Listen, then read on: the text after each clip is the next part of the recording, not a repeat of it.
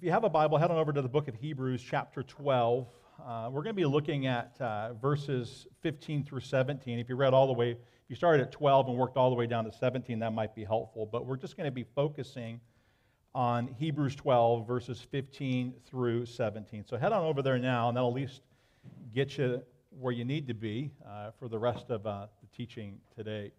So again, Hebrews 12, verses 15 through 17 is what we're going to be looking at. But the context would be 12 all the way through 17. Again, verse 12 through 17. Now listen, have any of you ever had the cereal called Fruit Loops? If you have, it's been around since 1963, and if you know who's on the cover and you know who's the commercial, whoever represents Fruit Loops is some guy named Toucan Sam. His face is plastered everywhere. He goes by the slogan that says this, "Yet follow your nose, it always knows." Now, I must confess that I've bitten into the lie of Toucan Sam, and I have followed my nose. And, sometimes 3 or 4 bowls later, I find myself asking the question, why did I do that? You ever eaten 3 bowls of cereals and wonder why you did that? You shouldn't ever eat 3 bowls of cereal, especially if you're older, right? Bad things can happen. Yet, my regret in having 3 bowls of cereal, it never seems to lead to repentance. Regret, yes, but never repentance. Because regret and repentance are 2 completely different things. I'll explain the difference later in my teaching. The Bible says that Esau, he's going to be the star of the show today, maybe in a bad way, it actually is in a bad way. He was also prone to follow his nose, hence we pick up his story in Genesis 25, 29 through 32. I'll read that quickly. One day when Jacob was cooking some stew, Esau arrived home from the wilderness. Exhausted and hungry, Esau said to Jacob, that's his brother, "I'm starved. Give me some of that red stew." "All right," Jacob replied, "but trade me your rights as the firstborn son." He says, "Look, I'm dying of starvation," said Esau. "What good is my birthright to me now?" Well, that sets up the tone on this Lord's Day, because we see in the text here that Esau had some needs. And he wanted those needs met immediately, because his immediate needs would drive the way he behaved. His immediate needs drove his decision-making behavior. It's sad. And our text today is in Hebrews 12, 15 through 17. And the writer to the Hebrews is going to hold up the life of Esau as a warning to us all. His life is a warning to all of us. The writer to the Hebrews is going to encourage all of us not to follow the example of Esau. And Esau also could be likened to the seed that falls onto rocky soil, and one that does not finish the race. So my sermon title today is Man-Eaters, Things That Will Keep You from Finishing the Race. So now that you've found Hebrews 12, 15 through 17, please stand so that we can read it as a church family. Hebrews 12, 15 through 17. "See to it that no one fails to obtain the grace of God, that no root of bitterness springs up and causes trouble, and by it many become defiled, that no one is sexually immoral or unholy like Esau, who sold his birthright for a single meal.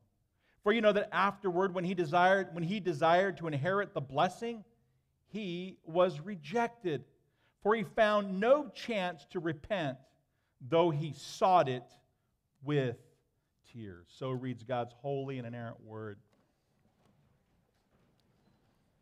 The text before you identifies at least 4 ways or 4 things that will keep many from finishing the race.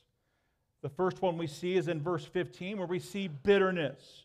Bitterness will keep us from finishing the race. Sexual immorality will keep us from finishing the race. That's in verse 16. Again in verse 16, an unholy lifestyle will keep us from finishing the race. And then in verse 17, we see that Esau desired the temporal over the eternal, and that will certainly keep one from finishing the race. But look at verse 15. The writer says, see to it that no one fails to obtain the grace of God. Again, the word that I want to emphasize is see to it. This is a very direct word, a very direct phrase in the text. It means see to it, or give it a careful look. Really take heed to this. Give it a careful look. Give it immediate attention and oversight. There are some things we don't need to satisfy immediately, but there are other things we do need to satisfy immediately, and this is one of those in the text on this Lord's Day. See to it. See to it that no one fails, verse 15, see to it that no one fails to obtain the grace of God.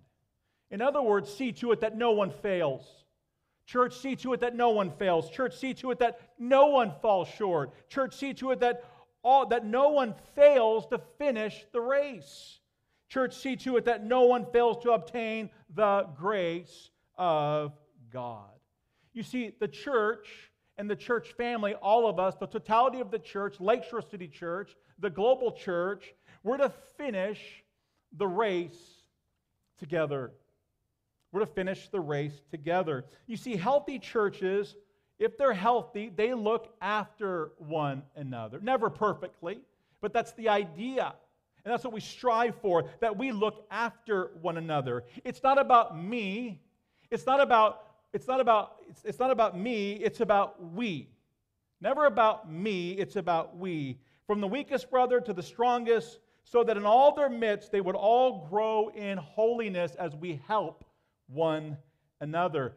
We grow in holiness and we help one another to obtain the grace of God. We are to be in each other's lives is the point. Think of it this way, that the church family, when it's healthy, it is a church that iron sharpens iron. It's one of those, I need you, you need me to keep going. Yes, ultimately we need Christ and Him alone.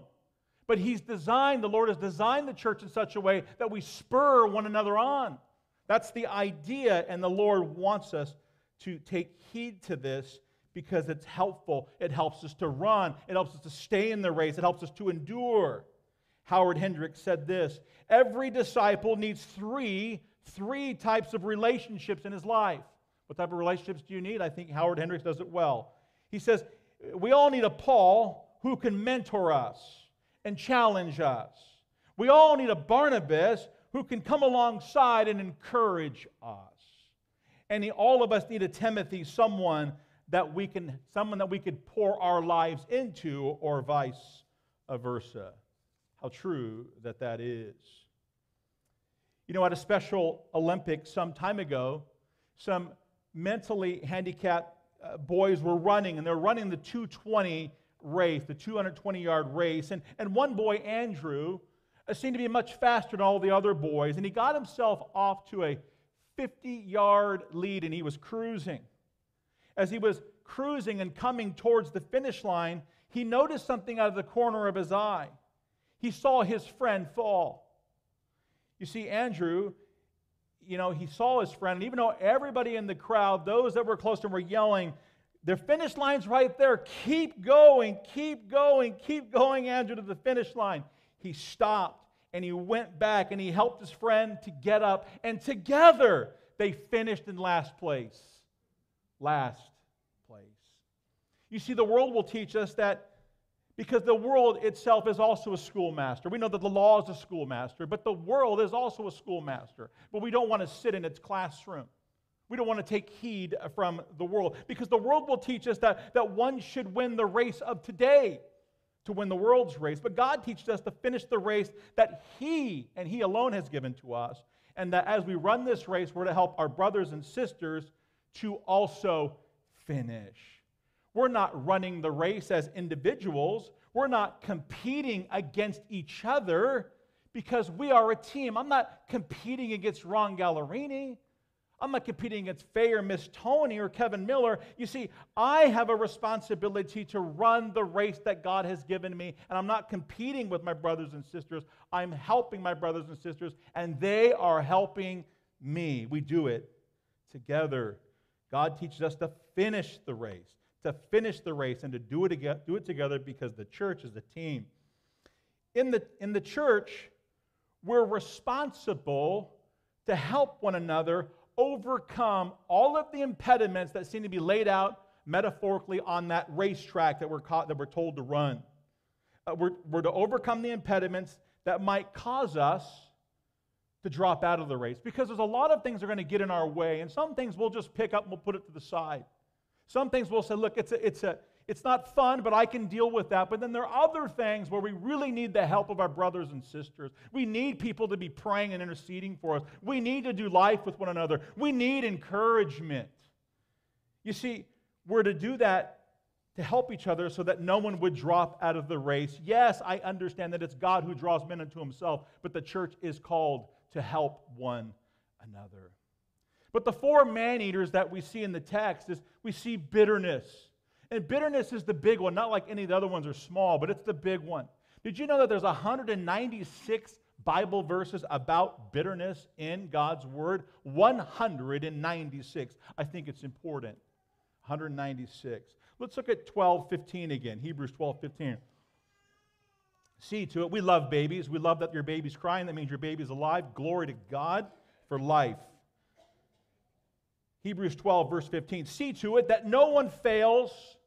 See to it that no one fails to obtain the grace of God, that no root of bitterness springs up and causes trouble, and by it many become defiled. Bitterness will destroy you. It will kill you. It will take you out of the race, and that's exactly the design that Satan wants it to have its full effect. Satan desires to have you. He desires to sift you like wheat, and one of the ways he can is to have you surrender to bitterness. Bitterness is that feeling of hurt. Bitterness is that feeling of resentment, anger, hate, even revenge that often builds up in our hearts when we've been bitten by certain experiences in life. And we've all been there, every single one of us. Bitterness, it often leads to one who often is critiquing all the time. Criticism, cynicism, negative. They're negative. They're pessimistic. Those are some of the marks of a bitter person. Do you know anyone who's bitter? I bet you're thinking of one right now, aren't you? But could I just ask you maybe not to think of that person, but maybe think of maybe yourself and allow the text to land. Maybe it's you. And sometimes we compare ourselves to other people. But how much bitterness is okay? But maybe today you say, no, Pastor, I'm on the other side of that. I was, but not anymore. Well, praise God and glory to God for that. But we all know someone who's bitter. Bitterness, according to the text, literally says, bitterness causes trouble. You can translate that, there's a lack of peace. That's what that means. There's going to be a lack of peace. That's trouble. That's what it depicts. I don't know if you guys know who Franklin Pierce is, but if you know your history, he was the 14th president of the United States. Unfortunately, for Franklin Pierce, him and his wife and his 11-year-old son were traveling via train. And unfortunately, his 11-year-old son was in a train accident with mom and dad, and he was killed, but mom and dad lived. Franklin Pierce could not imagine, how could a loving God allow such things to happen to my son? So on the day that President Franklin Pierce was to be sworn in, this happened before he was sworn in. So the time came for President Franklin Pierce to be sworn in, and he refused to have a Bible that he would swear the oath of office over. He wouldn't do it. Why is that? Because he was bitter. He was angry. And we can have compassion for him. My goodness, he lost his son. But I wonder what that bitterness cost him. Well, if you read history, you know that it cost him a lot. But it was a costly thing in his life to be bitter. So even presidents of the United States can become bitter. It's a sad thing when one begins to think about, why me? When Scripture lays out, why not you? That's one of the challenges of God's Word. When we really understand it, it shouldn't be, why me? Or I can't believe more things haven't happened to me. But none of us are wishing or asking God to place more of a burden on us. Of course not. But it shouldn't be, why me? It should be, why not me? But we need to endure these things together. James Merritt said this: bitterness is a harbored hurt hidden in the heart. Indeed it is. We become bitter for three reasons. Because of what is said about us. Don't leave me up here. You've been there. When people say things about you that are not true, or maybe they are true, or maybe you're misunderstood. Because of what is said about us, because of what is done to us, and because of what is taken from us. All those three things can lead to bitterness. And that's exactly why people do become bitter, that are bitter. But God would ask us to consider Jesus, who understood a few things about those who would speak ill of Him. Jesus understands when we think about the things that are done to us. Jesus understands. Because of the things that are taken from us, Jesus understands. He gets it. He's our great high priest. He's our propitiation. Yes, all those things are true. But He understands what it's like to walk amongst us. He was with us. Emmanuel, God with us. But you see, the devil will always help us to justify bitterness. He loves to help you with that. To be justified in your bitterness. But let me give you a warning through Scripture. If you do not deal with the root of bitterness, you will soon be dealing with the fruit of bitterness. If you don't deal with the root of bitterness, you will be dealing with the fruit of bitterness, and this fruit is bitter, and it's ugly, and it's gross, and you want nothing to do with it. But that's where it's going. That's where it's going. A bitter root always produces bitter fruit. A bitter root always produces bitter fruit. If you are bitter, then you're headed for destruction. It's just a matter of time. You can fake people out, but it's coming. It's coming. And if you belong to God, He chastens those that He loves. It's coming. It's coming. Bitterness is a destroyer. It destroys our peace. It destroys relationships. Bitterness is an ugly, ugly, awful emotion. It's toxic. It spreads very quickly. And once it's identified in the church, we got to get it out. Once it's identified in our lives personally, saints, us personally, we got to get rid of it. Remember the Holy Spirit, one of the key functions of the Holy Spirit is to convict the believer over their sin. Praise God that we have that.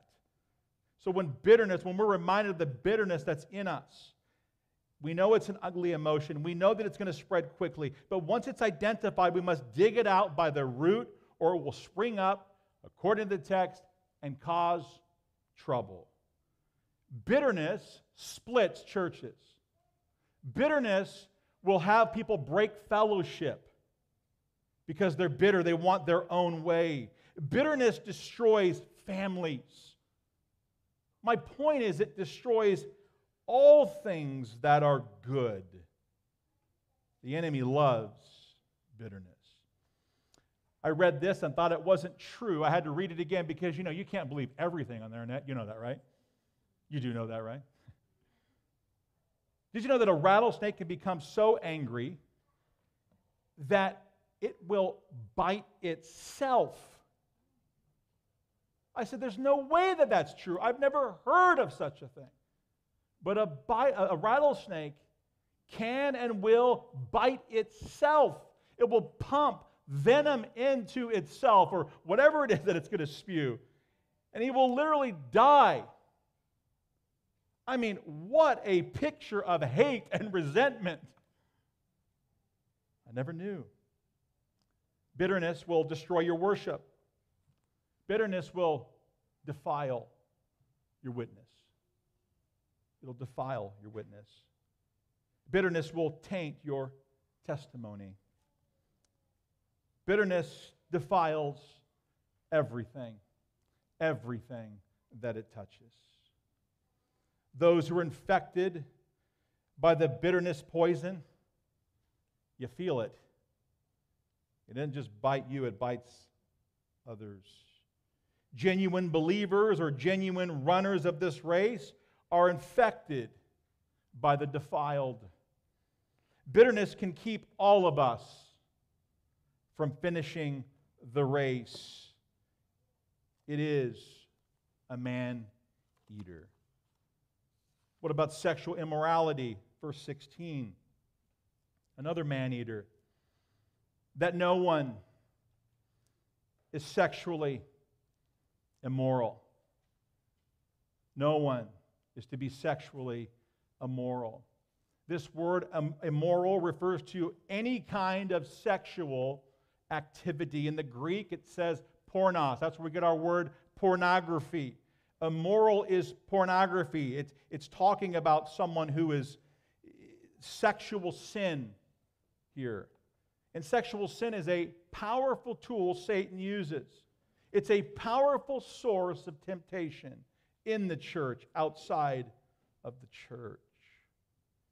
So if a heart is not guarded against sexual sin, if there's little to no accountability in your life, just know this: sexual sin is lurking. It's coming for you. It's going to come and take you out. It's coming. Sexual sin is always on the prowl. It's always looking for someone to devour. It's looking for anything and anyone it could take down, and it will do so. We're playing with fire. One pastor said, a woman never wrote these words, "Thou shalt not commit adultery." God wrote that. You sin first and foremost against God. Yes, if we're married or if we're in relationship, we sin against that person. But first and foremost, we sin against God. What did David say? Against you and you alone I have sinned. I have done this wicked thing. And he repented of his sins. First to God. Yes, he crushed a lot of people by his behavior. But it starts with God. It ends with God. The victory of repentance is through God. Sexual immoral people have no commitment to purity. We live in a time where the world minimizes sin, sexual sin. The world minimizes sexual sin. However, the Bible maximizes this type of sin with severity, with many warnings. And we see another one in the text today. So why is that? Why is it that the Bible maximizes sexual sin with severity? Well, we need to get that answer from God's Word. And another verse that would support this, a cross-reference, would be 1 Corinthians 6, 19 through 20. Allow me to read it to you. Or do you not know that your body is a temple of the Holy Spirit within you, whom you have from God? You are not your own, for you were bought with a price. So glorify God in your body. That the body is meant to glorify God. Sexual immorality not only sins against God, it also defiles our own bodies, which are the temples of the Holy Spirit. Sexual immorality always teases you with the offer that, you know what? Listen, here's the offer. Enjoy now, pay later. Enjoy now, pay later. But sexual sin has a hook in it. Sexual sin has a hook in it. You don't always see it, but trust me when I tell you, you will feel it. It's coming. It is absolutely the bait of Satan. He wants to kill you. He wants to take you out. He wants to dismantle your witness. The third man-eater we see in the text is an unholy lifestyle. We see that in verse 16. Again, that no one is sexually immoral or unholy. Now here's the example, the bad example, unholy, like Esau. like Esau. Again, that no one is sexually immoral or unholy like Esau. Esau, as it says in the text, who sold his birthright for a single meal. Don't be holy like Esau. So what kind of unholy was Esau? What sin did Esau commit? Well, for starters, he sold his birthright for a bowl of stew. He sold his birthright for soup. Esau was more interested in satisfying his wants, his desires, and of course, he wanted those desires to be satisfied immediately. Immediately. Not God's timetable, his timetable. Esau placed absolutely, unequivocally, no value on God. Esau was a lost man, an unconverted man. He loved the world more than he loved God. Esau valued what was in front of him. He was all about satisfaction. He was all about gratification. We learned in prior weeks that faith is the assurance of things hoped for and the conviction of things not seen. We learned that, didn't we? That's one of the definitions of faith. Faith is the assurance of things hoped for and the conviction of things not seen. Bottom line to all this with Esau, he had faith in what he could see. Esau had faith in what he could see.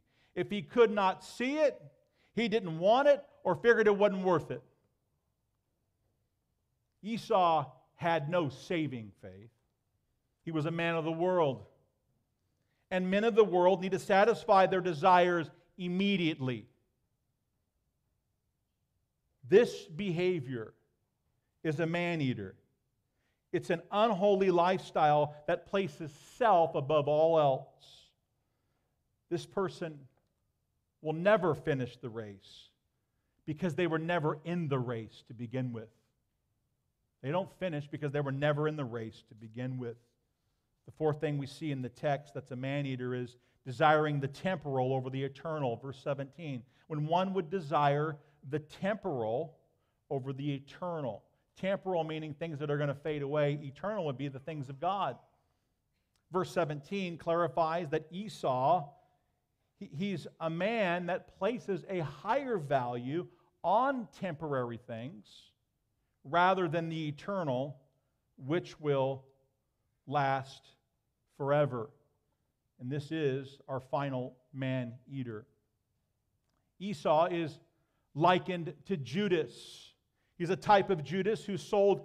Judas is one known for what? He sold out Jesus for 30 pieces of silver. He loved money more than he loved the master. He sold out Jesus. Esau, he loved a lot of things. Esau loved to be blessed. Esau loved the world. But again, he did not love God. Look at verse 17. For you know that afterward, when Esau desired to inherit the blessing, he was rejected, for he found no chance to repent, though he sought it with tears. And no, this does not mean that you can lose your salvation. No, this does not mean that if you cry out to God for repentance, it doesn't mean He's not going to hear you and respond to you. That's not what this is saying. Remember, he was never saved to begin with, but let me break that down. I think Steve Cole does a good job giving insight to this text. Allow me to read some of his notes. Starting with, for you know that afterwards. That's what we see at the beginning of verse 17. For you know that afterwards. He says in this commentary, he says, seeing these words should send shivers down every spine. Some decisions have irrevocable consequences, that God will indeed forgive all of our sins if we truly repent. But you cannot undo some consequences from former sins. You see, what happens when we, for example, when the gospel's going out and someone hears the gospel and rejects it over and over and over again, they have a seared conscience. They might be with knowledge, conscience, with knowledge, that's what that means, conscience, but their conscience has been seared. They no longer can even hear. It's a dangerous thing to sit under the Word of God and not respond to it. So God will forgive our sins if we truly repent, but you cannot undo some consequences from former sins. Some sins have a searing effect on our consciences. When Esau lost the blessing at first, the text says he felt bad. There was regret. He felt bad. He felt regret. He felt bad. As a matter of fact, he wept about it. But Esau got over it. He moved on in life, and if you know the history of Esau, he became a successful man. In later years, he probably thought at the time, I thought that losing the blessing was a tragedy, but I've recovered. Life is good now. Because that's the way it always goes down. Crocodile tears now, regret now, but true repentance. How do we know? How do we know?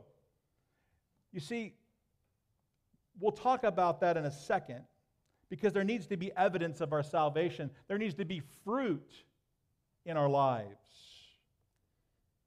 But the text also says, when he desired to inherit the blessing, verse 17, when he desired to inherit the blessing. Again, this is referring to blessing, not N-O-T, to repentance. Esau is not seeking repentance. Okay? He's not seeking repentance with tears. He was seeking the blessing with tears. Big distinction. Big difference. Major contrast. In other words, he wasn't sorry about his sin of despising God. He wasn't sorry about that. He was sorry that he didn't get the blessing. That's why he's trying. In other words, he could care less about seeking God for the joy of knowing God. He only wanted what God could give him. He only wanted something that would make this life more enjoyable. That is a worldly pursuit. That is the race he wanted to run. We're all running races, but we're running them for different causes. If there was a number on his back, what do you think it would be? Probably number 1, because he thought it was number 1. And it wouldn't be finished the race. It'd be run now. You may not have tomorrow. Run now. Run like there is no tomorrow. Get it now. Immediate. He was sorry that he didn't get the blessing. He wanted his life to be more enjoyable. There are many today who are Christians for the benefits. The benefits are starting to go away a little bit now. It's not as easy to be a Christian. I do not think that we're under persecution like, we know about some of our brothers and sisters who serve in international ministries. It's not like that. But it's not as easy as it used to be. So the benefits of being a Christian are starting to dissipate. But some come to Christ for what they think are the benefits, maybe a happy marriage, a better family life, good health, a comfortable lifestyle. They pay their dues to the church and think these things are going to be taken care of.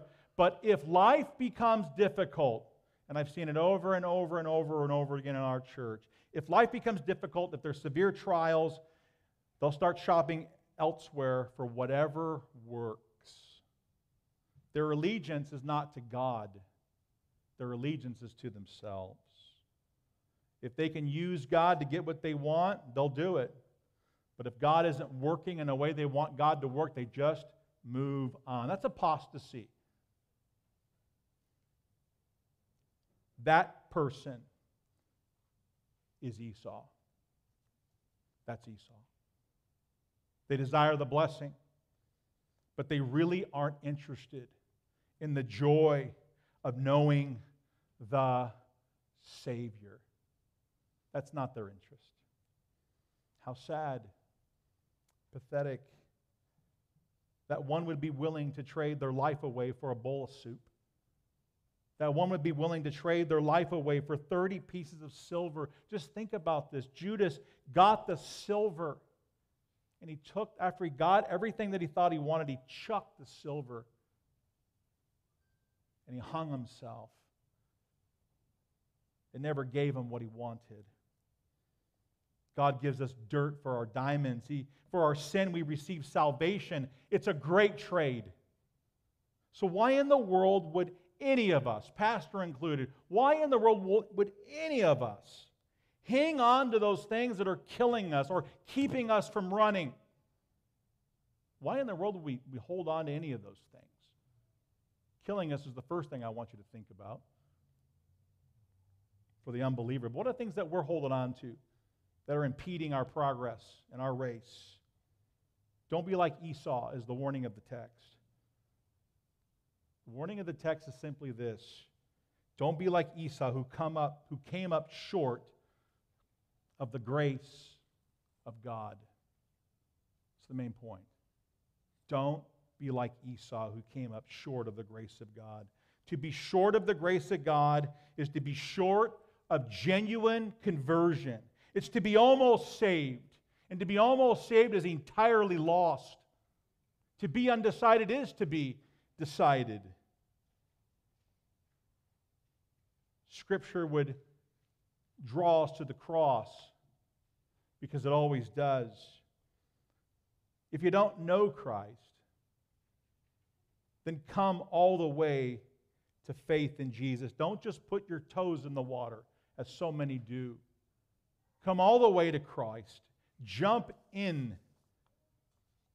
Beloved, this Scripture gives us a very kind and gracious warning. To be warned this side of eternity is all God's grace. So we have to take heed to this warning. All of us, pastor included, take heed to this warning that was given to us. So I would just ask all of us, every person in the room right now, will you examine your life right now through the lens of Scripture? Would you do that? Would you ask yourself some questions? Is there any root of bitterness in my life right now? How about this question? Is there any sexual immorality in your life right now?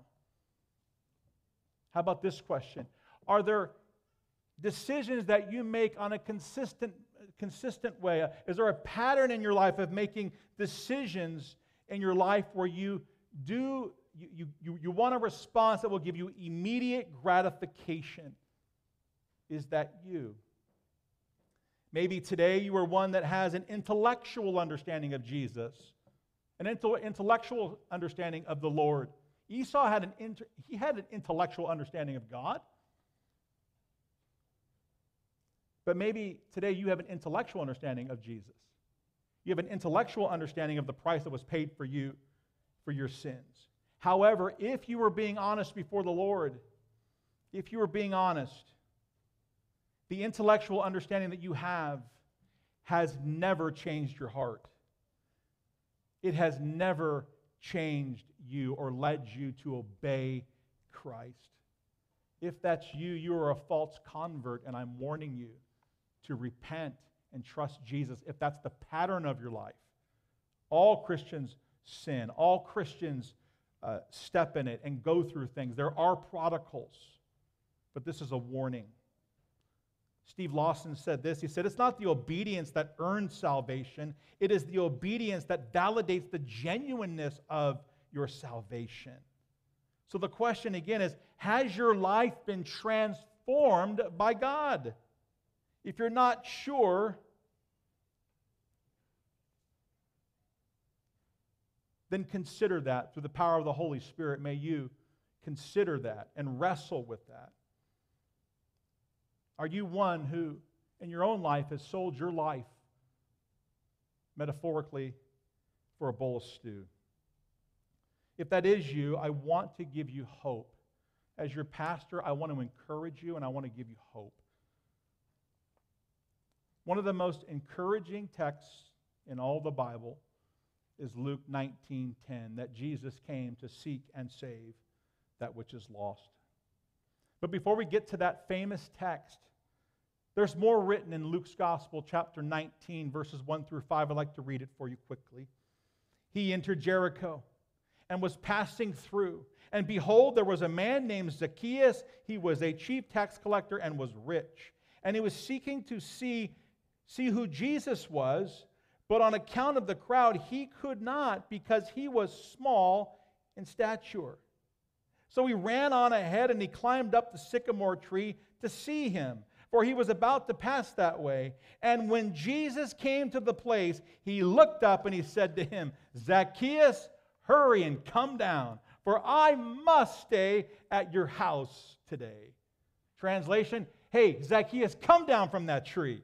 Today I must dine with you. Jesus pursuing us. Beloved, I believe today Jesus is inviting many to dine with the Savior. I believe that through this message, through the proclamation of the gospel, through the written word of Jesus Christ, through His word, I believe this. Jesus is calling many out today. So I would ask for the power of the Holy Spirit, would you, if you hear His voice today, would you listen and respond to Him? Let Him draw you unto Himself. If that happens, you will dine with the Savior tonight. The Word teaches us that He will spread the banquet table before you, and you will never have had more satisfaction than having a right relationship with Him. Do not come short of the grace of God. Don't play church. Don't fall short. If you are lost, if you know you're not a Christian, then come clean. Stop pretending. Today, come clean. Fall upon Christ while there's still time. Today, you may be lost, but you can leave this place glory bound. You do not need to earn salvation. You do not need to earn salvation. You need to receive it as the gift that has been prepaid at Calvary's cross. Yes, there are many man-eaters, more than what I could cover. But there is also the God-man, the Lamb of God, the one who comes to take away the sins of the world, John 1:29. Mark 1:15 speaks about our Lord and Savior. The kingdom of God is at hand. Repent and believe in the gospel. Anyone that does that, He will receive. He is Jesus. He is the Son. He's endured to the end. He's finished the job. And why did He do it? Hebrews 12:2. For the joy that was set before Him, He endured the cross, despising the shame, and is seated at the right hand of the throne of God. Hebrews 12:2. Be encouraged by the Word of God. If you are in Christ, glory to God. Praise the Lord. Praise God for what He's done. If you're not, fall upon Christ. Cry out to Him while there's still time. He is who He says that He is. He's the reason why we exist. What a desire, what a joy it is for those of you that are in Christ to know that your main purpose is to bring glory to God. Let us do it well. Let us do it together. We're the church of the Lord Jesus Christ, and we have more power than what we realize. Amen? Would you please stand and allow your pastor to pray for you? Father God, I thank You for this congregation. They are so sweet. And they've been so kind to me and the elders over these last several months. Lord, I thank You for that. I pray, Lord, that You would continue, Lord, to strengthen each and every one of us, God. For those that know You, we thank You for Your grace that You've extended to us, Your mercy. We pray, Lord, for those that do not know You in this house, God, that today would be the day of salvation, that You, God, would draw men and women unto Yourself for Your glory. We love You in this house, and we thank You for the greatest gift we could ever That's the greatest gift. It's salvation. So thank you, God. We love you. In Jesus' name, amen.